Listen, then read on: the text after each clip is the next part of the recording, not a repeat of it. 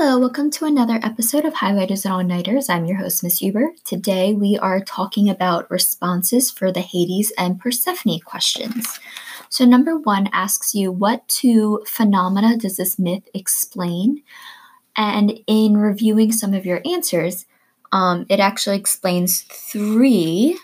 So I would have accepted the seasons, death, and mint, the mint plant. Number 2, what experiences metamorphosis in this myth? What does it change to and from? Minth, the nymph, changes from a nymph to the plant mint. 3, Persephone cannot leave the underworld because she ate the pomegranate seeds. 4, Persephone ends up loving Hades. We know because she kind of defends her relationship with him against this other nymph.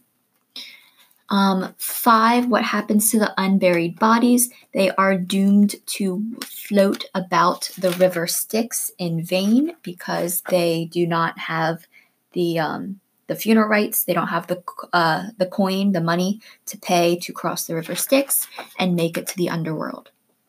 Number 6, the Fates hold the job of you could say killing people, determining how old they should be, determining the span of people's lives. Any of those answers would be acceptable. Short and sweet. All right, I hope this helped 6th grade. This has been Highlighters and All-Nighters with Miss Huber. I'm signing off.